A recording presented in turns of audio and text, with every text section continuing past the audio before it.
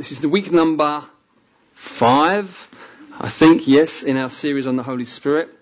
We've got 2 more weeks after this, and we are just trying to really get, as a church, get grounded really well in the person, the work of the Holy Spirit, and make sure that we've got a good biblical foundation, because that is what will make us safe and secure to be able to experience the fullness of the Holy Spirit. Amen? Yeah, so you don't just want to get a good biblical foundation so you can tick that box. And you don't just want to have a load of spiritual experiences that have got no reference. You want to know what the Bible teaches about the Holy Spirit so that you can safely press into all that God wants to do with us by His Holy Spirit. So we're to be a church that knows what the Bible teaches, but also experiences powerfully the Holy Spirit. Amen? Amen. That is absolutely what we are about, in case you are wondering. And the way we are doing this series is that every week just saying the same 5 things about the Holy Spirit for 1 minute each, just things that are really important to know that maybe often get missed or misunderstood. So just making that clear, 5 things, same things every week. And then after that we're looking at a passage, it's the same passage in the Bible every week. And asking the question, how can I know the power of the Holy Spirit in my life, and pulling out 7 things from this passage. And then finally, for the final part of the sermon, we are looking at just one thing the Holy Spirit does, what He comes to do in our lives. So it's a very kind of repeated format, if you like, but we're looking at different things every time, apart from these 5. So 5 things that are good to know about the Holy Spirit. Are you ready? Number 1, you probably know them off by heart by now if you've been here every week, but the Holy Spirit is a person and not an impersonal force. So the Holy Spirit, when we think about the Holy Spirit, we shouldn't think about just impersonal ideas like rain or wind or fire, even though the Holy Spirit is often represented by those things. He's not an impersonal force. A word that you often hear used a lot about spiritual matters is energy. Anyone said that about you? You've got good energy. Or you've got bad energy. Maybe people don't say that if they think they just look at you and walk funny and walk off. But, I think once or twice people said to me, oh, you've got really good energy. And it's an interesting word. It's kind of, I think aura would be a similar kind of idea. And we can kind of just think of the Holy Spirit as maybe an aura or an energy. The Holy Spirit is the third person of the Father, Son and Holy Spirit of God. And so when we're thinking about the Holy Spirit, we're thinking about a relationship with someone, not just an experience that's impersonal, number 1. Number 2, the Holy Spirit brings to us the presence of the Father and the presence of the Son.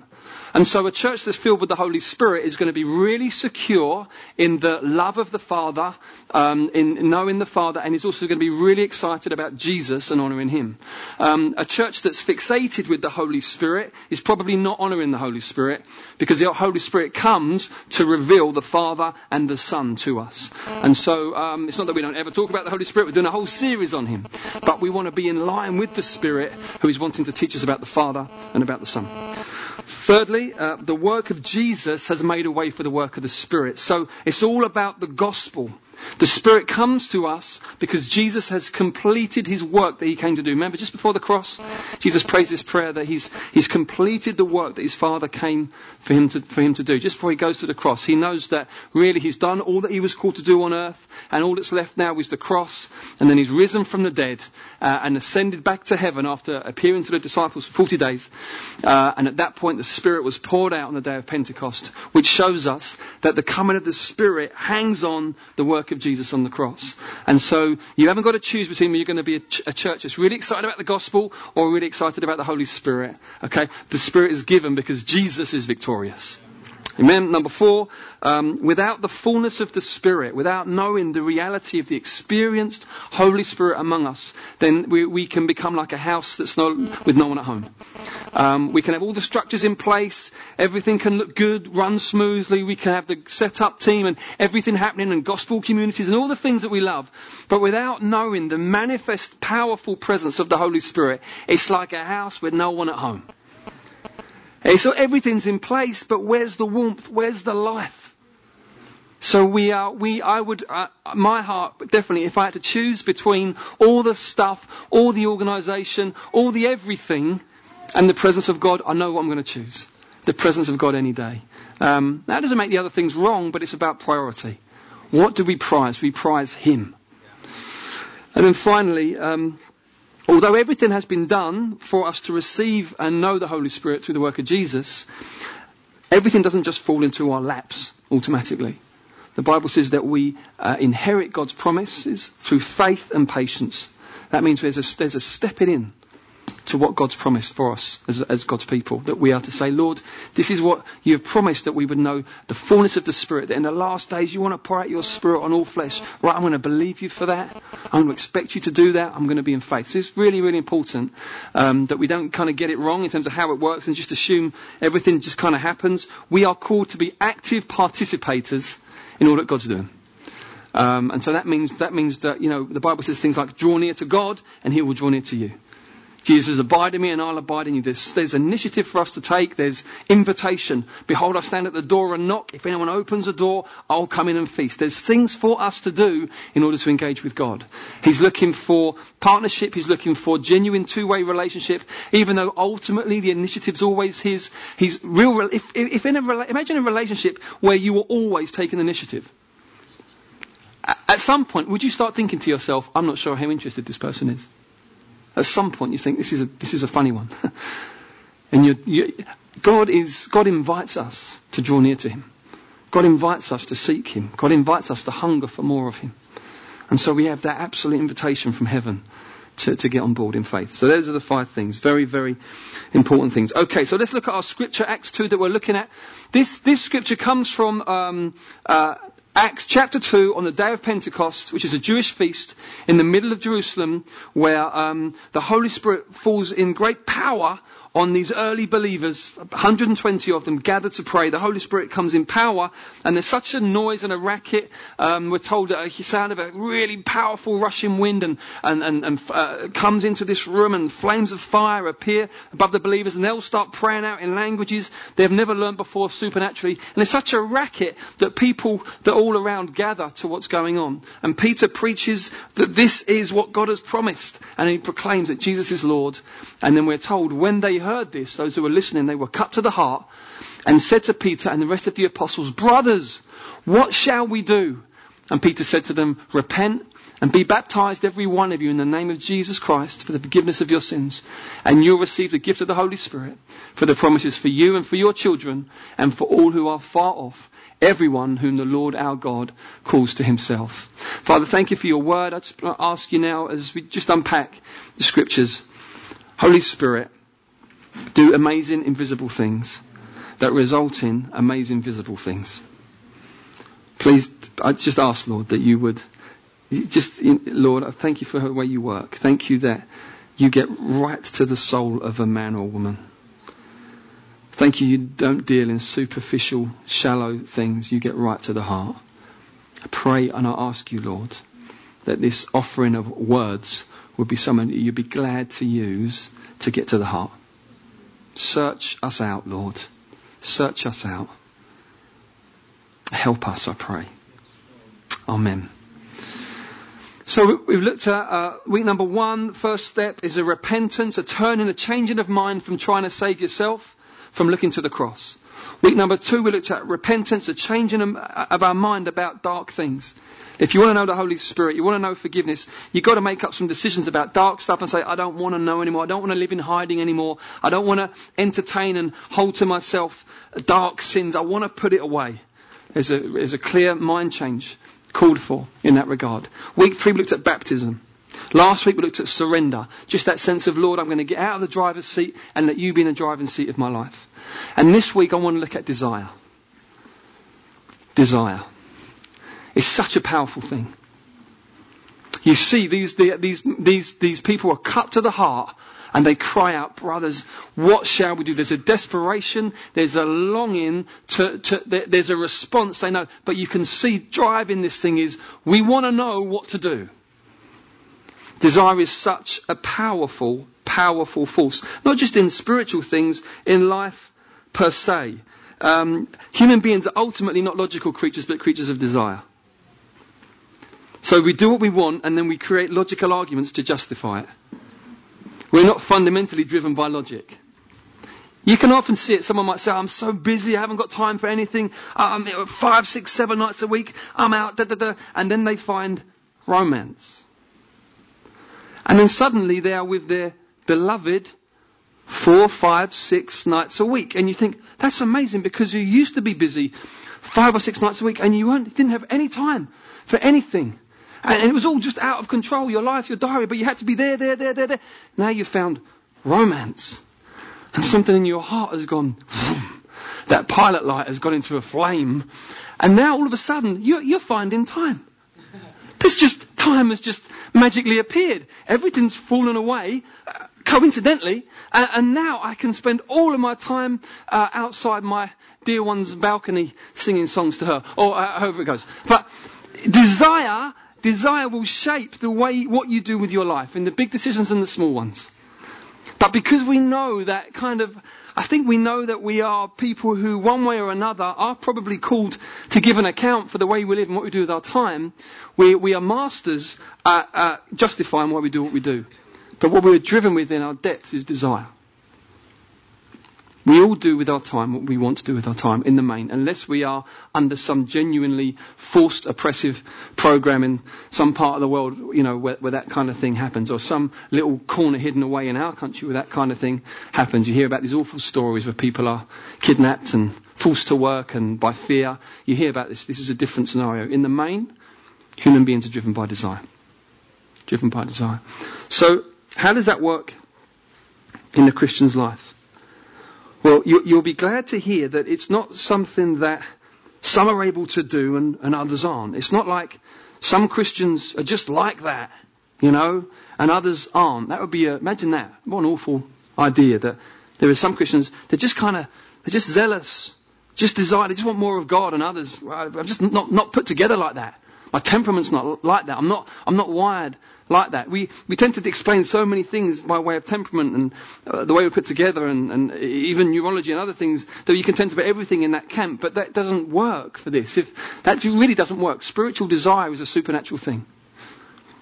Spiritual desire is something that God can put in the heart of any person. In fact, I would say that desire is the key to probably knowing if there's a flicker of desire for Jesus, that's probably the greatest evidence that someone is actually born again.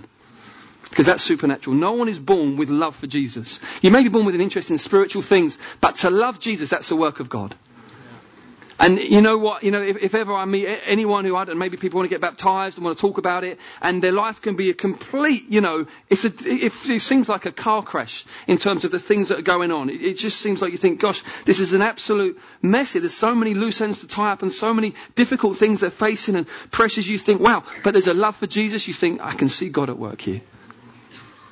And someone else can have their life and it can be all sewn up and everything can look so orderly and in place, but there's no desire for Jesus, then the heart of the matter is a big problem. There's something going on. There's something wrong at the core.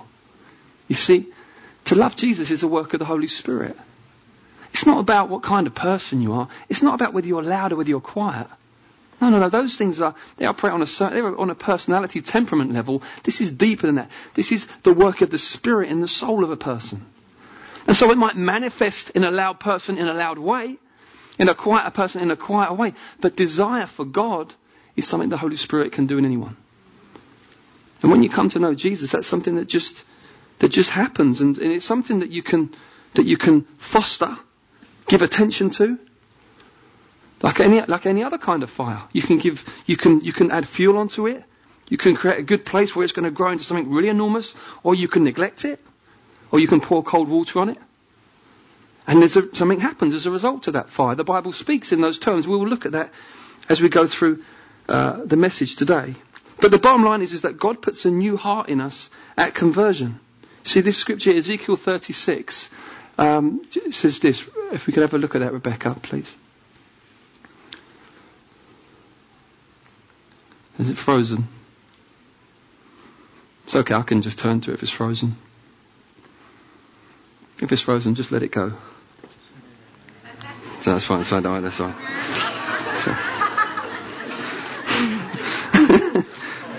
It's alright. No, it's bad. Here we go. There we go. No. Thank you. I will give you, here we go. I'll give you a new heart. This is the promise of God, right? And this is referred to in the New Covenant about conversion, becoming a Christian. This is what happens. This is amazing. This is what happens when you become a Christian. God says, I'll give you a new heart. And a new spirit I will put within you. I will remove the heart of stone from your flesh and give you a heart of flesh. And I will put my spirit within you and cause you.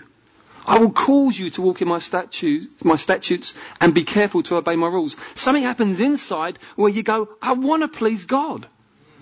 That is a work of God.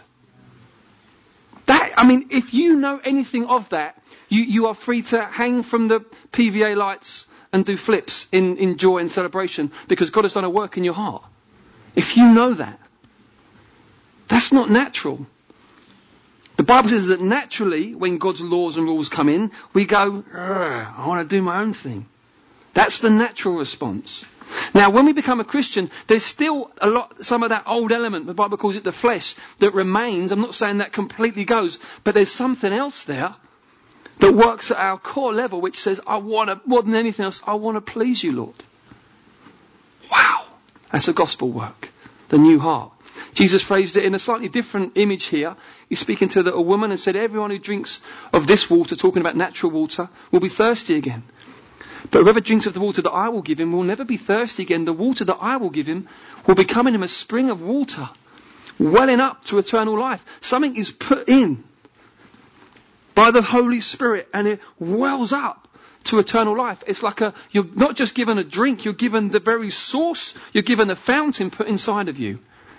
And it wells up, it bubbles up into desire for God and for spiritual things and for the things of God. But can that well become blocked? Yes, it can. Can that fire be caused to dwindle? Yes, it can. What by? Well, it can sometimes just be discouragement and despair. As a Christian, maybe you believed God and you took a step of faith and it didn't go as you thought. And you can recoil and think, blow that. Or maybe just other things that you just thought that the Lord was going to do, they didn't happen, or at least when you thought they were going to happen, or how, and you Or maybe there's just circumstances, things have gone on that you think, God, I put my life in your hands, and things have got worse since I did that. And just discouragement can get into your spirit, or despair. And you can go through seasons where you just think, and it's a bit like the well gets just blocked up with that flow, that joy, that desire that was once there. It's not like it was. Or it can be that you just start to love the things of this life in a way that your heart was made to love Him with. Thank God for brilliant things in this life. But when you start to love the things in this life more than you love Him, the Bible describes that as worldliness or love in the world. And James, in his letter, he says this in James chapter, he says, you adulterous people, don't you know that friendship with the world is enmity with God? Therefore, whoever wishes to be a friend of the world makes himself an enemy of God. Now, just to be clear there, the word there, world, doesn't mean your neighbours. It doesn't mean physically like your neighbours and no, well, of course be friends with your neighbours and it's not saying that. It's talking about the world system, which is basically built on human self-sufficiency. The world system which is built on lust and kind of coveting, wanting things you can't have and kind of boasting in what you've accomplished. All of that. James says if you befriend that, you're making yourself an enemy to God. And he's talking to Christians. He's talking to believers and he's saying if you begin to befriend that way of thinking or philosophies that even subtly promote that way of thinking, you're making yourself an enemy of God. It's really strong language because it's a really strong thing. It just drag your heart away from God. You think it's not like it was. You can say that. You can find yourself thinking it's not like it was. These are things all of us know the reality, the temptation, the draw of these things. This isn't just some people. All of us will know the potential draw of these things. Or you can just, like if you've got a well and you just don't keep it clear, or a fire and you don't attend to it, through neglect. Through neglect, the desire can go. Oh, here's another one, just occurred to me, exhaustion. I would say I've experienced burnout probably about, seriously maybe a couple of times. And then I've been on the verge of one probably a couple more times on top of that and I've learned some big lessons through it. But one of the most shocking things I've experienced through it is my desire for God has just gone, and it's been really scary. Especially when you're a full-time pastor. That's kind of even scary, not just for you, but for the people that you're shepherding. You think, well, what does this mean? But it's a really very stark thing. You suddenly, it's like all the lights on the dashboard just closes down, and you think, this is awful. I don't want to read the Bible. I don't want to pray. I don't want to do anything. It's sort of spiritual, emotional burnout. You need to keep an eye on that one in the centre of the city in life. Yeah, it's a big one. And then there's perhaps more obviously spiritual stuff. We can neglect the Bible. Listen to the way the psalmist talks about the Bible. Listen, this is amazing. The law of the Lord is perfect, reviving the soul. Wow. The testimony of the Lord is sure, making wise the simple.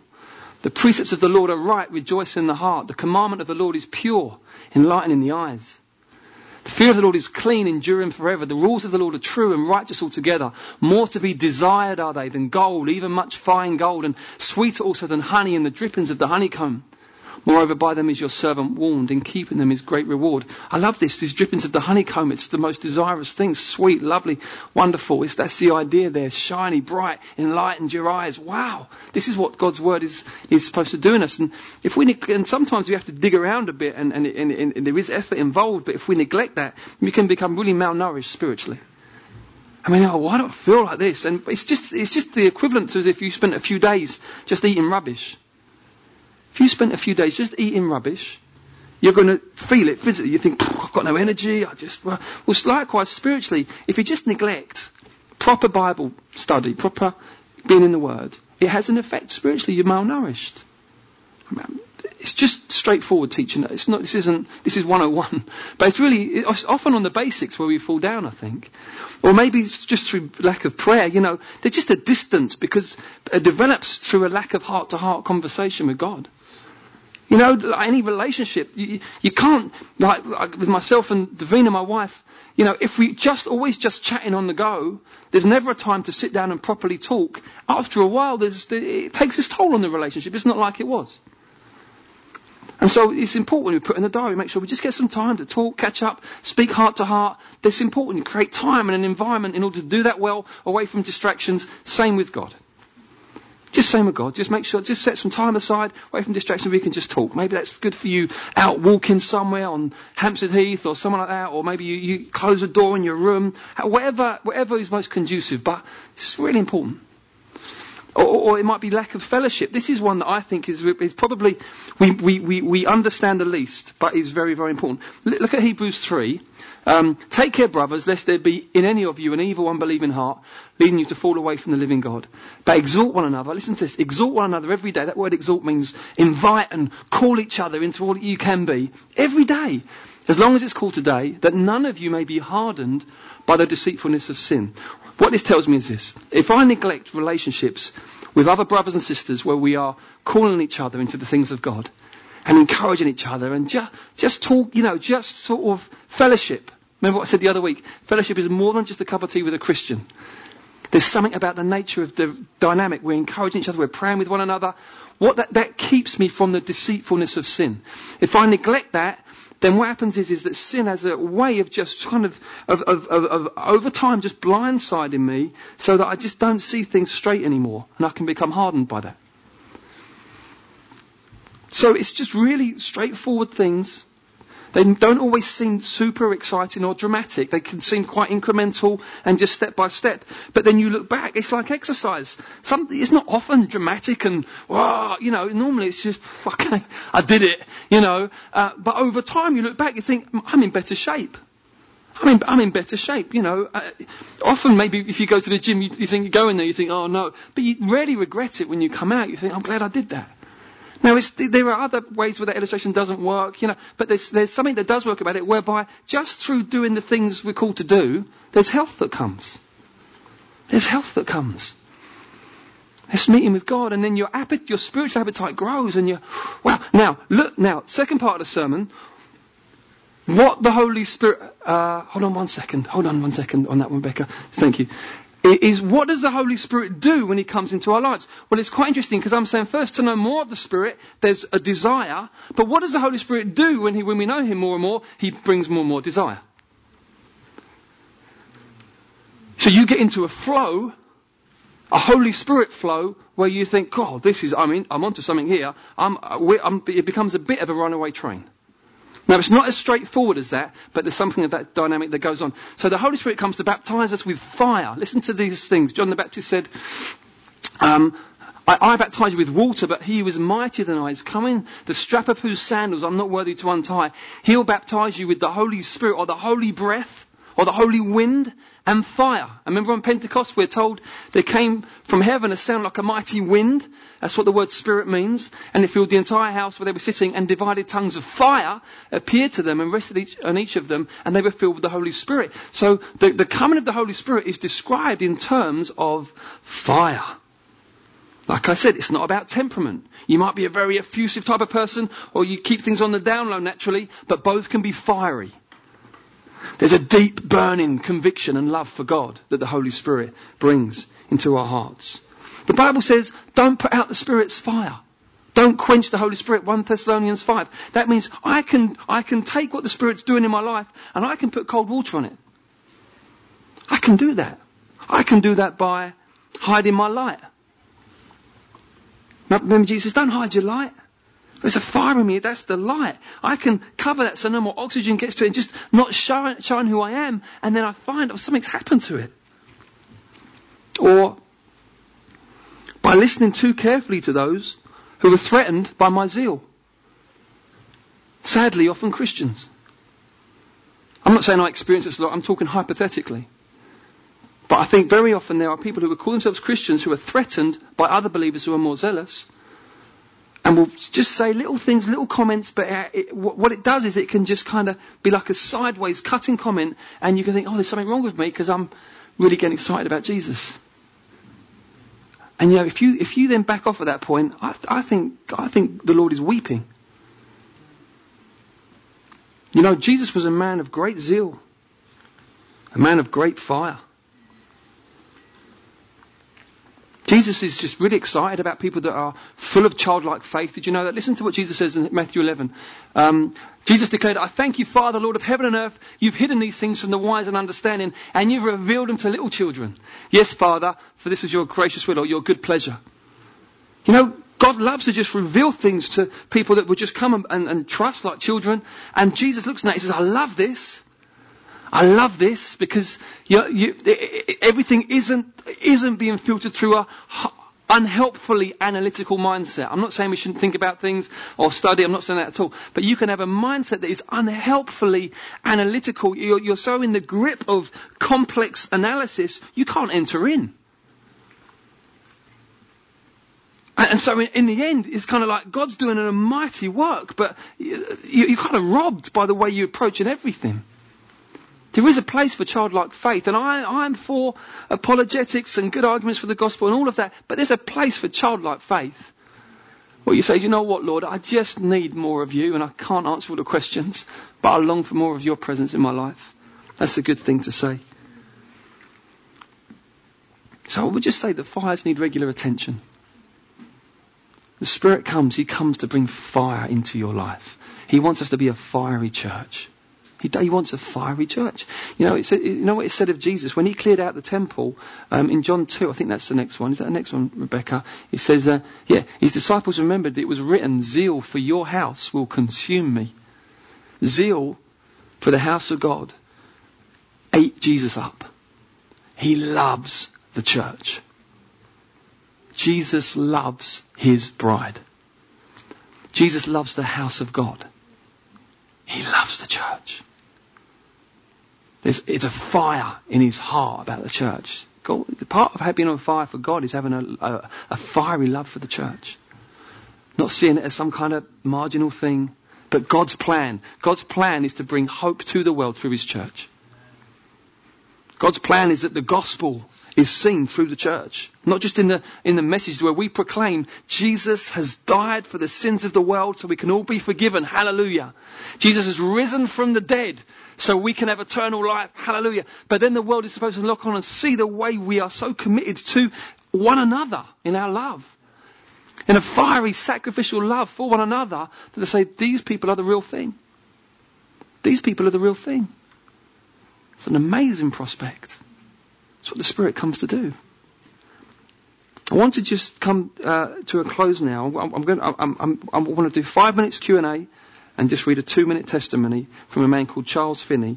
Charles Finney is a very, very famous 19th century lawyer who got totally sovereignly saved one night while he was in his lawyer's office. God just came on him and totally converted him to Christ in a moment. And he thought that was it for the night, but then this happened. As I turned and was about to take a seat by the fire, I received a mighty baptism of the Holy Ghost. Without any expectation of it, without ever having the thought in my mind that there was such a thing for me, without any recollection that I had ever heard the thing mentioned by any person in the world, the Holy Spirit descended upon me in a manner that seemed to go through me, body and soul. I could feel the impression like a wave of electricity going through and through me. Indeed, it seemed to come in waves and waves of liquid love, for I could not express it in any other way. It seemed like the very breath of God. I can recollect distinctly that it seemed to fan me like immense wings. No words can express the wonderful love that was shed abroad in my heart. I wept aloud with joy and love, and I do not know, but I should say I literally bellowed out the unutterable gushings of my heart. These waves came over me and over me and over me, one after the other, until I recollect I cried out, I shall die if these waves continue to pass over me. I said, Lord, I cannot bear any more, yet I had no fear of death. How long I continued in this state, with this baptism continuing to roll over me and go through me, I do not know. But I know it was late in the evening when a member of my choir, for I was the leader of the choir, came into the office to see me. He was a member of the church. He found me in this state of loud weeping. He said to me, Mr. Finney, what ails you? I could make him no answer for some time. He then said, are you in pain? I gathered myself up as best I could and replied, no, but so happy that I cannot live. He turned and left the office, and in a few minutes returned with one of the elders of the church, whose shop was nearly across the way from our office. This elder was a very serious man, and in my presence had been very watchful, and I had scarcely ever seen him laugh. And when he came in, I was very much in the state in which I was when the young man went out to call him. He asked me how I felt, and I began to tell him. Instead of saying anything, he fell into a most spasmodic laughter. It seemed as if it was impossible for him to keep from laughing from the very bottom of his heart. Just at the time when I was giving an account of my feelings to this elder of the church and to the other member who was with him, this young man came into the office. I was sitting with my back toward the door and barely observed that he came in. He listened with astonishment to what I was saying, and the first I knew, he partly fell upon the floor and cried out in the greatest agony of mind, do pray for me. Just a magnificent move of God. It's just, what can you say? I want that. I want that. I'm fully convinced that God knows how to deal with all of his children. And so the ways and means by which God comes upon me by his Spirit is totally up to him. I'm not fussed with secondary details of how it looks or what the packaging is. I just want to know him. And I want to know this deep, life-changing love. The Bible says, Romans 5:5, by his Spirit, he pours his love into our heart. I want to know that more and more. And that, I think, is a worthy quest for any life, to know the love of God deeper and deeper in the heart. Because then out of that, we can show forth the love of God. This is extraordinary. This is outstanding. This is wonderful. Crying and laughing or whatever. These things they're kind of manifestations, they're expressions, they're just outpourings of a jar of clay, as the Bible calls us, frail and weak, being met with the omnipotent God. And what I love about this, perhaps more than anything, is that it's just so sovereign. God just came on him. No one developed an atmosphere. There's none of that. God just came. And I long for, I know so many of us do, just for an authentic, the movings of God in our midst. Where it's not, no one's drummed anything up, but God is at work among us. And those of you here, you may be here today and maybe even say you just come with a friend or whatever. You wouldn't call yourself a Christian. I want you to know this love of this real God is for you. This love, this fire, this life on fire for God is for you. Jesus has bought it for you at the cross. Where every dark and shameful thing you've ever said, thought or done, he took on himself. So you could be freely forgiven. And he rose from the dead, which demonstrates he was all that he said he was, and that he's beaten death, so he can give you eternal life. And it may be that you're here and you're someone who would typically be described as a backslider. It's a term the Bible sometimes uses to describe someone who once enjoyed walking with the Lord, but for whatever reason, you no longer are. And I felt as I'm just saying this, that there's particularly someone here, and you know this exactly who you are. And, the Bible says the backslider will have his fill of his ways. There'll come a point where you go, do you know what, this isn't tasting so good anymore. What do you do at that point? At that point, I tell you what you do, you wake up and you come back. And he'll welcome you. He will welcome you. He will welcome you because he is overflowing with grace and mercy, and he'll welcome you more than anything else because of the work of Jesus on the cross. So please do come. Okay, I'm going to love us to just respond in song in just a moment, but we've probably got a few minutes. I know sometimes when you talk about things like desire and longingness, they can raise questions. So really happy to just help with any burning questions that you just think, it'd be good to just clarify. Did I mean this? Did I mean that? If there aren't any, we'll just go straight into a response. But if there are, really happy to try and help. Debs. Yes. Yes.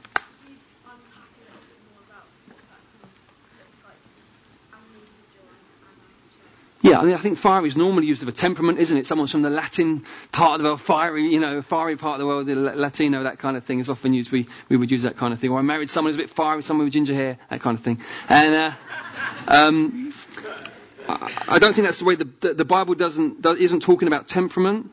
The Bible is talking about being conformed into the likeness of God. The Bible says that God is a consuming fire, which means that I guess it speaks of purifying. There's something very purifying about fire. It's what the metal workers would use to draw out the dross from precious metal. And the Bible says that we are God's work of art, where his precious work, and he uses his fire in our lives to draw out the impurities. So there's a purifying element to it. There's a consuming element to it. When it talks about zeal for your house consumes me. Fire eats things up. There's something whereby you're just consumed by the fire of God not in the sense that you're not there anymore, but God isn't a side interest in your life. God isn't a hobby, something that and I'm into God too. No. Seek first the kingdom. That doesn't mean that everyone has to work for the church. Not at all. We're all called to different areas and vocations, but in it all, our heart is we seek first the kingdom. So maybe those two things are good for starters. There's a purifying work that we're serious about, and that there's a consuming work. It's like offer your bodies as living sacrifices, holy and pleasing to God. Romans 12, and the idea is on the altar, and then it's consumed with fire. There's somewhere where you say, God, here I am. I'm not holding anything back. And I think that's the key to a close relationship with God. Anything else? Yes. Some people get a bit scared about if I let this Holy Spirit come on board, I'll get out of control. Yeah. Like if the tongues in control. Yes. I'm going to be really embarrassed. Yes. Understandable stuff. Yeah. Yeah, so people's concerns about, if I let the Holy Spirit do what he does, being out of control and all the rest of it. It's a fine line, that one. It's a really, really fine line, because there are certain elements about being out of control that are probably quite healthy. If I'm constantly holding on to how do people see me and all this kind of thing, or if I do that, or if I speak in tongues, someone might think something of me, I probably think a bit too highly of myself. And it's probably a good thing for the Lord to just help me to walk out of that so that I'm not a slave to that. It's a horrible thing to be a slave to what people are thinking of you all the time. It's really not. That's not freedom. So I think there's elements where we've got to say, Lord, just help me to get over myself a bit. And then I think there are other elements where we need to just say, but having done that, I recognise that my Father is good. My Father is good, and he's not just into crazy, bizarre behaviour. And I think I've been around Christian scenes where it's kind of been like the crazier the better. And it's like, no. It just becomes kind of something else.